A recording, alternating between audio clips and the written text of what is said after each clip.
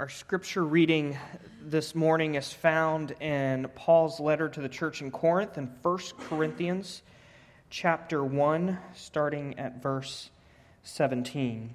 So let's listen to the word of the Lord.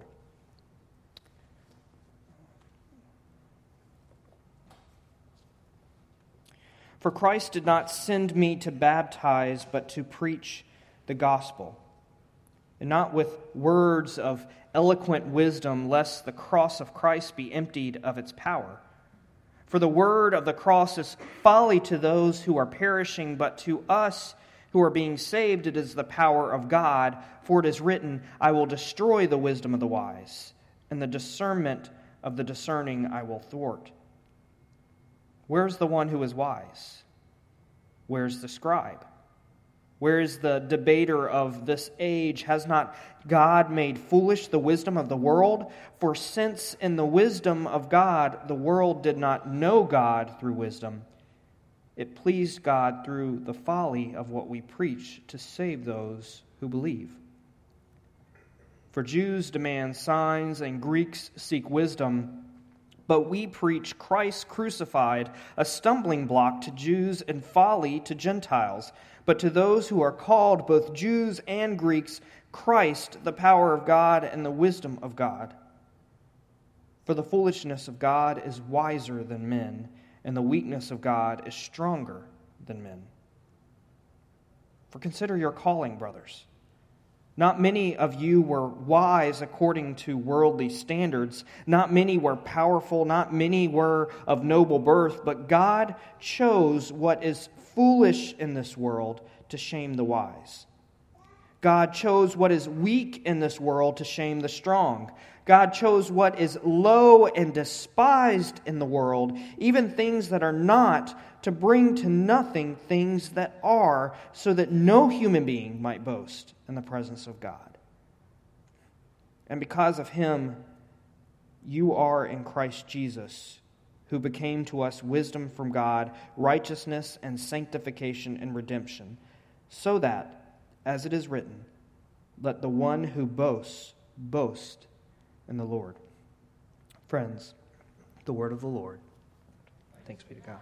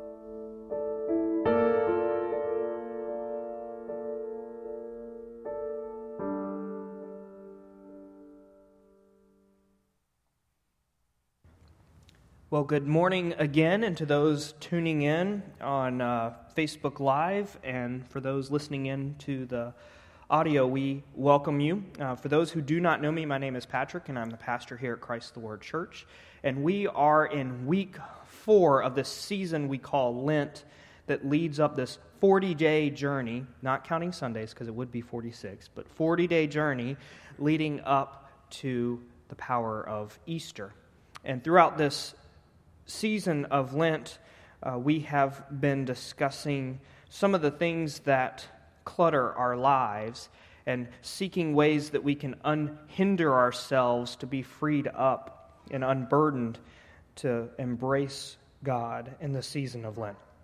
And so what are some of the things we've talked about in the past Sundays? Anybody remember? Here's pop quiz time. Break out your sermon notes from past Sundays. You can use that if you have them. Talked about being busy and noise. Somebody was listening. I hear that. Being called. Last Sunday, Rachel spoke about being called or driven and what it kind of the difference between the two and what it means to be driven out of your call. Well, this Sunday, we're going to be discussing a very personal topic. Me, myself, and I. But before we delve into the depth of self, let's go to God in prayer. Let us pray. Almighty God, we do thank you for your scriptures and how you speak to us today, and we thank you for the witness of those who have gone before us, like the Apostle Paul, who helped to instruct us in the faith even today. And Lord, as we dig deeper into your word, we need your guidance, we need your help. We pray that you would send your Holy Spirit to be upon us, that you'd open our hearts, our minds, and our spirits to receive your word to us. And Lord, I pray that as my words stray from yours, may they fall away and quickly be forgotten, but may your word, your truth, and your promise remain upon our hearts forevermore. In Jesus' name we pray, and all the saints said, Amen. So there's a true but sad story that I'd like to start out with about Cosmo Gordon Lang. How many people here know about Cosmo Gordon Lang? I wouldn't expect you to. That's fine. He was the Archbishop of Canterbury from 1928 to 1942. So, a holy man. And in those days, there was no required or established retirement age, kind of like we have today for archbishops. So it was kind of whenever they felt it was time. And so when he reached his late 70s, he realized that he was becoming physically frail and decided that this was the time to leave office. But it's interesting, and why I share this story is his revealing comment that he shared with a colleague upon his departure. It showed his real fear, a fear which one might have hoped an archbishop would not have, or maybe would have outgrown. Here's what he said. Having been somebody, he remarked, I shall now be nobody. Having been somebody, I now shall be nobody. It's a telling remark, isn't it? It's an interesting question. Just whom was Cosmo living for? If he was somehow leaving his office, he was going to go from being somebody to nobody, who was he living for? And where did his pursuits for himself lead him? So let's turn the question around on ourselves. Just where do your pursuits in life lead? Have you ever asked yourself that question? Where do your pursuits lead? Do you ever fear that you might become nobody? Have you ever had that fear? See, I'm fascinated by generational studies. If you spend any time with me, usually I'll bring it up at some point along the way, but I'm fascinated by generational studies. It's interesting to me how each generation is built on characteristics of the past, and how each generation wrestles with its own questions and has its own identity, and we can kind of block it out and see it. And there have been countless articles in recent years written about millennials.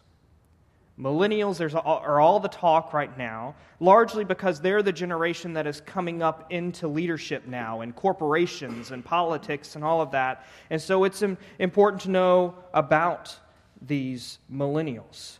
But I have to say, much of the commentary about millennials has not been very kind and quite critical. Many refer to millennials as the me generation. Have you ever heard that? The me generation. Now, as someone who falls at the very beginning of the millennial generation, I do find some of the critiques to be a little overly critical, though it is, I have to say, a bit funny to me to witness that throughout history, each generation tends to love to complain about the generation that follows. And why it's funny to me is the great irony that the generation that follows is a product of the parenting of the previous generation that is critical of them. Don't you see the irony there a little bit? But it's interesting how each builds on itself. Now, I'm not here to defend my generation. We have our faults. As every generation does, we have our faults. We are a product of many major shifts in our culture. Technology, politics. The world is bigger than ever, and I do wonder how that impacts the thought process of a generation when now China isn't that far away anymore because of technology. We've shifted from being citizens of a particular country to citizens of the world because we have a world economy that dictates so much. Perhaps being overwhelmed by the many, it is easier to turn inward towards ourselves. Being overwhelmed by this thing that's much bigger, it's easier to start worrying about fighting to be somebody. Do you ever feel like you have to fight to be somebody when you're in a large place with so many people? Who am I in the midst of the many? But selfishness doesn't originate with millennials, does it? As selfish as millennials might be, it doesn't originate with them. It has deeper roots. Selfishness didn't begin with this generation. So let's give millennials a break for a moment. Let's consider a harsh reality for us. We are all selfish. I'm selfish, and I believe if you're really honest with yourself, you might admit that you have some selfish tendencies yourself. If parenting has taught me anything, it's that we're born innocent, but we are born selfish sinners. We may be innocent, but we are born selfish sinners. You see, from the very beginning in the womb, we are parasites, feeding off the nutrition of our mother, even to the detriment of our mother. And we aren't that much better once we are birthed into this world because we are so selfish and needy. I mean, there's nothing more needy than a baby. Before we can even speak, we learn how to manipulate the people in our lives just by crying. You cry and things happen. Food happens, you get a diaper change, and all you have to do is cry and annoy the heck out of people. Give me, I want, and mine are some of the earliest words we learn. That identity of self. I wish I could say that we completely outgrow it, but sadly we don't. We just learn to cope with it a little bit better to various degrees as we get older. But the sin of self goes back even further, doesn't it? It goes back even further than conception and our birth. At the Genesis, in the beginning of our creation itself, God created all and created humanity.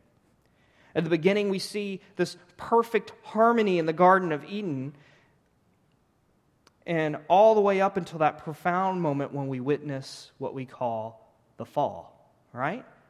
You have the first woman and the first man, Eve and Adam.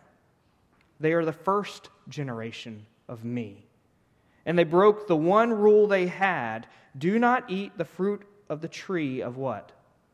Of knowledge of good and evil.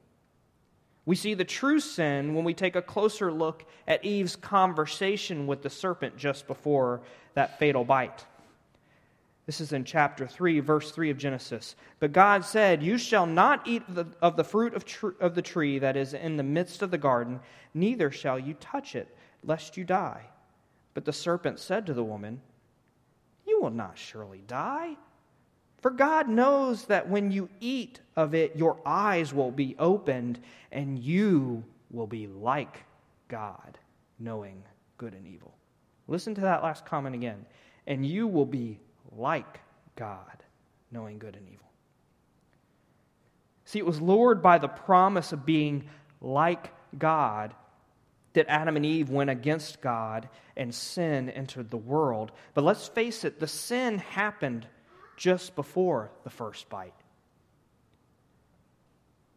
Pride came before the fall, did it not? The sin happened just before the first bite. The sin happened when the created thought they could be selfishly equal to their Creator. That was the sin.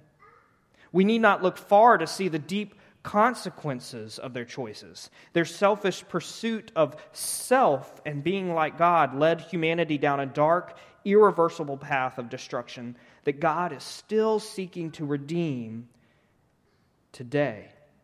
And we see that throughout the rest of Scripture is God chasing after this selfish humanity, trying to bring them back into the harmony of His redeemed creation. See, God wants more for us. God has more in store for us because God knows better than anyone where our selfishness leads. Pursuing a kingdom of me only leads to destruction. An empty void because when I depend on myself, I only have myself and nothing more. Isn't that ironic? So here's the question for you to consider. Are you choosing to live for a lesser kingdom, a kingdom of population 1? Do you want to live for more? Do you have a desire to live for something more? Do you have a desire to be a part of something much bigger, much greater than yourself? Do you? Who among you could live without a computer? Anybody here? Maybe have a few poor. Evelyn's like real quick to throw up. The rest, everybody else is like, sorry.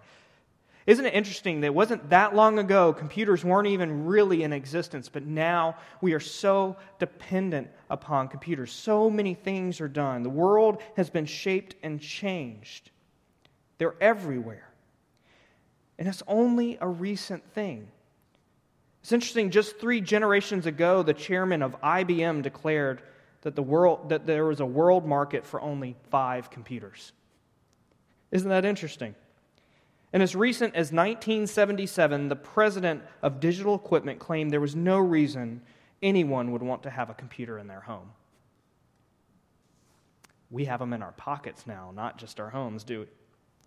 And so, despite your opinions of him, one of the biggest players in the tech revolution has to be Steve Jobs, the founder of Apple Computers. Steve Jobs was just 21 when he and his friend Steve Wozniak invented the Apple computer. Until then, computers were these monstrous things of vacuum tubes that took up whole rooms.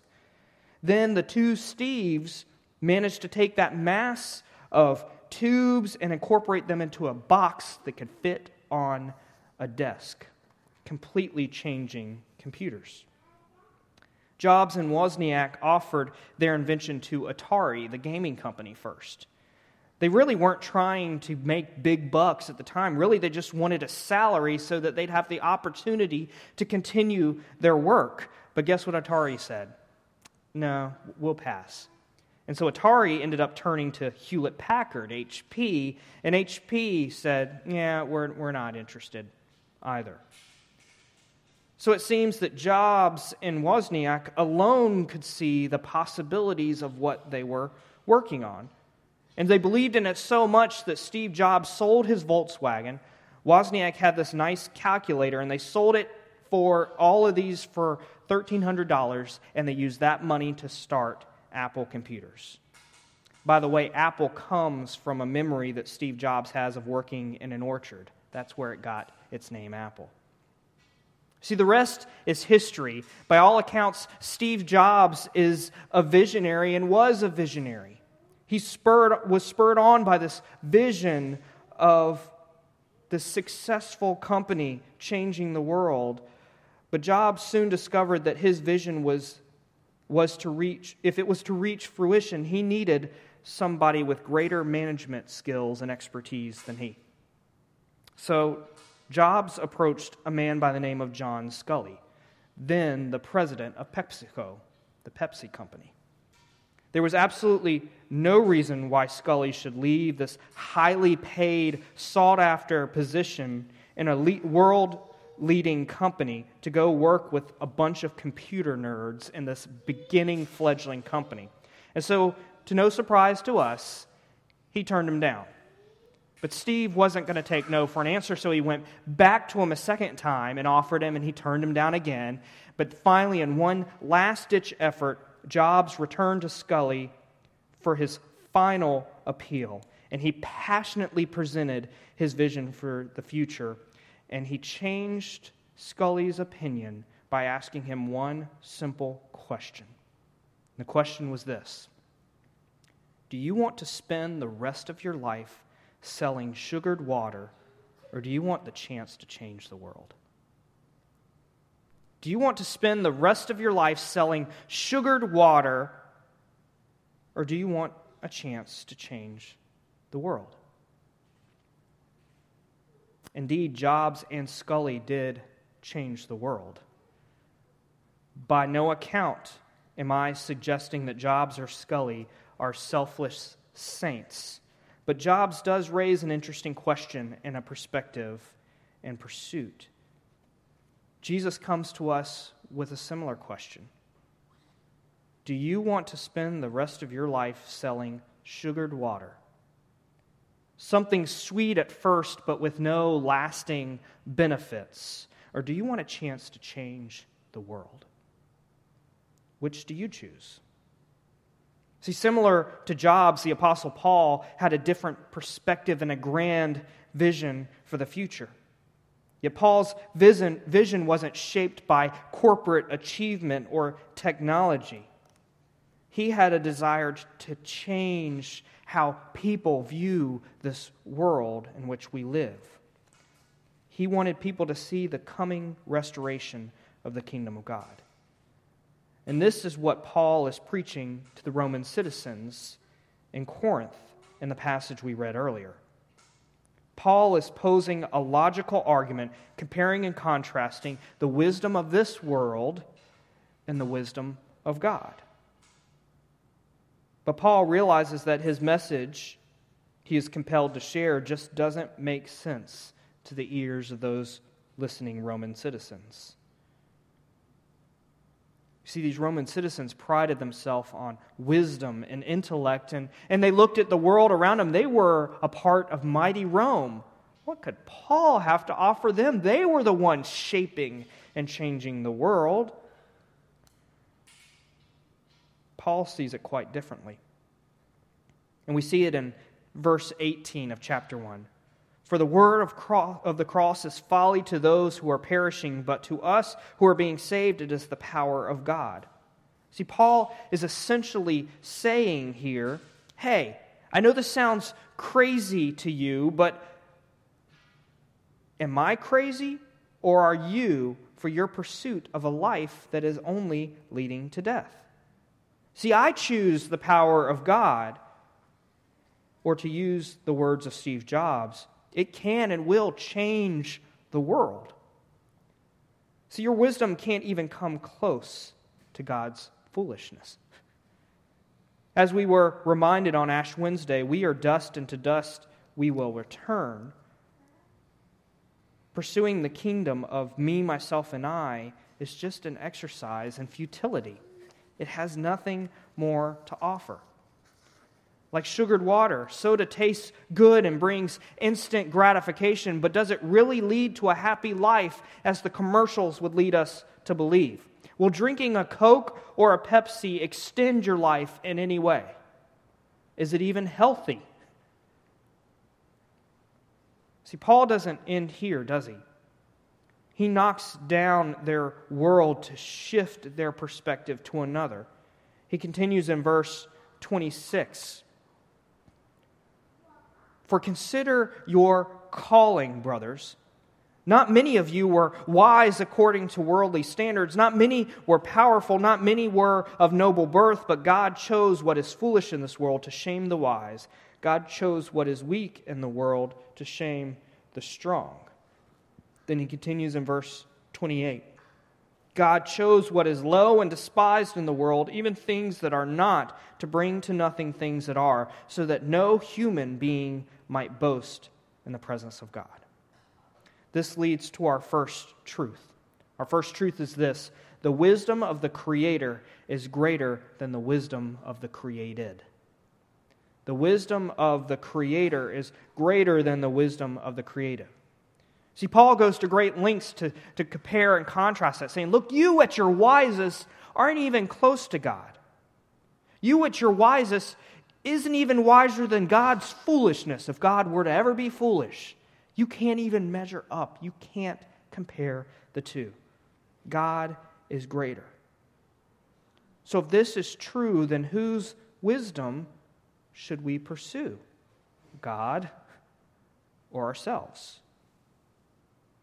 Who knows us better? Ourselves or God who created us, every aspect? A worldly human perspective or God's, the divine architect, the loving creator? Who is the wisest? So given that God is so much wiser, what does God have to say for us to do if we are to pursue His kingdom? Who better than to speak to God's wisdom than God incarnate in Jesus? See, in the Gospel of Matthew, we get to overhear this conversation that Jesus is having with His disciples about this very question of living for God's kingdom.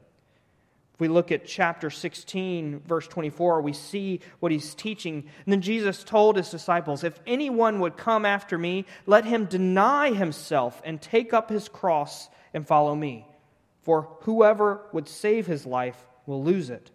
But whoever loses his life for my sake will find it. For what will it profit a man if he gains the whole world and forfeits his soul?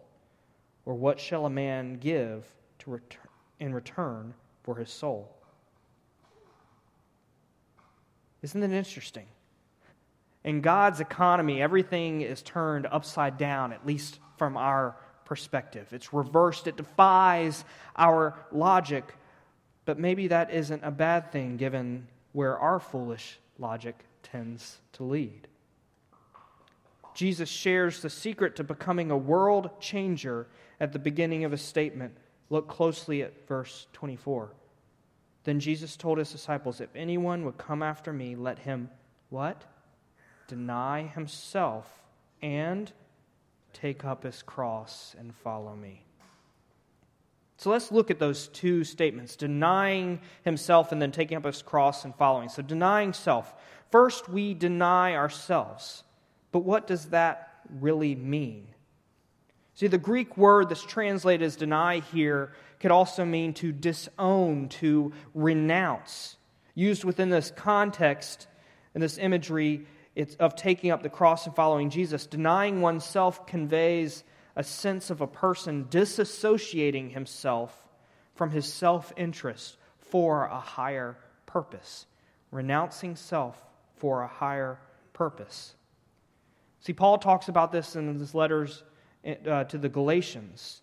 He develops this idea of being crucified with Christ so that we can allow Christ to live within him. That's where we get the statement, die to self, not just deny self, but die to self. Be crucified with Christ to live in this new creation. When we die to ourselves, we can then begin to live for Christ. In Christ, with Christ, and by Christ. We stop drinking sugared water and we start drinking the living water. This leads us to our second truth. The death of self leads to life. The death of self leads to life when we cling to Christ, when we allow ourselves to be crucified with Christ. Because dying to self really isn't that bad of a thing. Dying to self can actually make things easier in some ways. Because, for example, we no longer are upset when we're overlooked. We're content with being who we are. Have you ever been in a situation where you did something and then you don't get credit for it and somebody else gets credit for it? And then when you're in yourself, it bothers you. But if your identity is not found in that, it's like, okay, that's great. Sometimes as teachers especially, we have to do that for students. We don't take credit even though we're the ones behind it, because they're the ones who need to be lifted up. Dying to self lets us not have to worry about what we've accomplished, what you might achieve, how many accolades, awards you might receive, how much money you may make, or the success you may find. Your worth and identity are found no longer in self, but in God. Want to know how much God values you? Just wait to Good Friday and keep watch the 3 days to discover the power of the empty cross, the empty tomb on Easter Sunday. Christ lived, Christ died, Christ rose again for you. That's some powerful love. There's no greater love than this, than one would lay down their life for another. And Jesus laid down his life for the world in great love. Yet even knowing that our worth and our identity is found in someone far greater, denying and dying to self doesn't come easy, does it? We must we do it all alone. See, too often we strive for self-denial in our own strength. But consider this. Trusting in ourselves to deny ourselves is an oxymoron. How can we trust in ourselves to deny ourselves? Self-sacrifice is not refreshing to the ego, but often feels like death, and doubly so when our sacrifice seems to be in vain. While our own effort is vitally important, it's empty without the catalyzation of the Holy Spirit. Counting others more significant than ourselves is an activity that starts with, is born along by, and finds its fulfillment in the ministry of the Holy Spirit. We do not have to do it alone. God guides us through the Holy Spirit. But what does that really look like? Take up the cross and follow me, Jesus says. Jesus shares what it really looks like to deny and die to self with the second part of his statement. Take up your cross and follow me. What does that mean? It means that we must begin to burden ourselves with the perspective of what God truly cares about. Because God's reversed economy, that burden is what brings life. This leads us to our third and final truth. To pursue God is to care for what God cares about. It's shifting our priorities. It's shifting our perspective. And you know, it's a lifelong pursuit, isn't it? It doesn't just happen like that. Just as children don't come to see the world in its complete understanding in a day, it takes a lifetime of learning and growing in our wisdom. And shifting our perspective takes that, but are we taking steps in that direction to deny ourselves and to follow Jesus? Are you pursuing Jesus? Are you taking up your cross? Are you willing to deny yourself? It's a lifelong journey, but that journey can begin right now in prayer. And so I'd like to close with a poem I found that I thought was great. It's a poem called My Kingdom by Louisa May Alcott. And it is, in sorts, a prayer. So let's close with this prayer.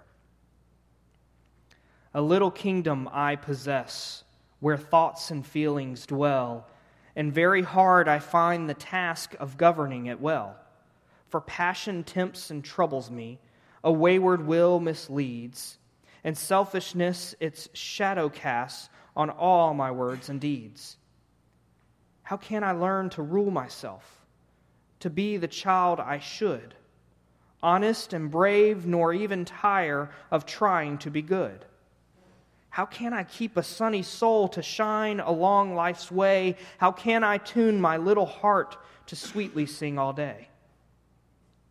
Dear Father, help me with the love that casts out my fear. Teach me to lean on Thee and feel that Thou art very near. That no temptation is unseen, no childish grief too small, since Thou with patience infinite doth soothe and comfort all. I do not ask for any crown, but that which all may win, nor seek to conquer any world except the one within. Be Thou my guide until I find, led by a tender hand, Thy happy kingdom in myself, and dare to take command. Amen.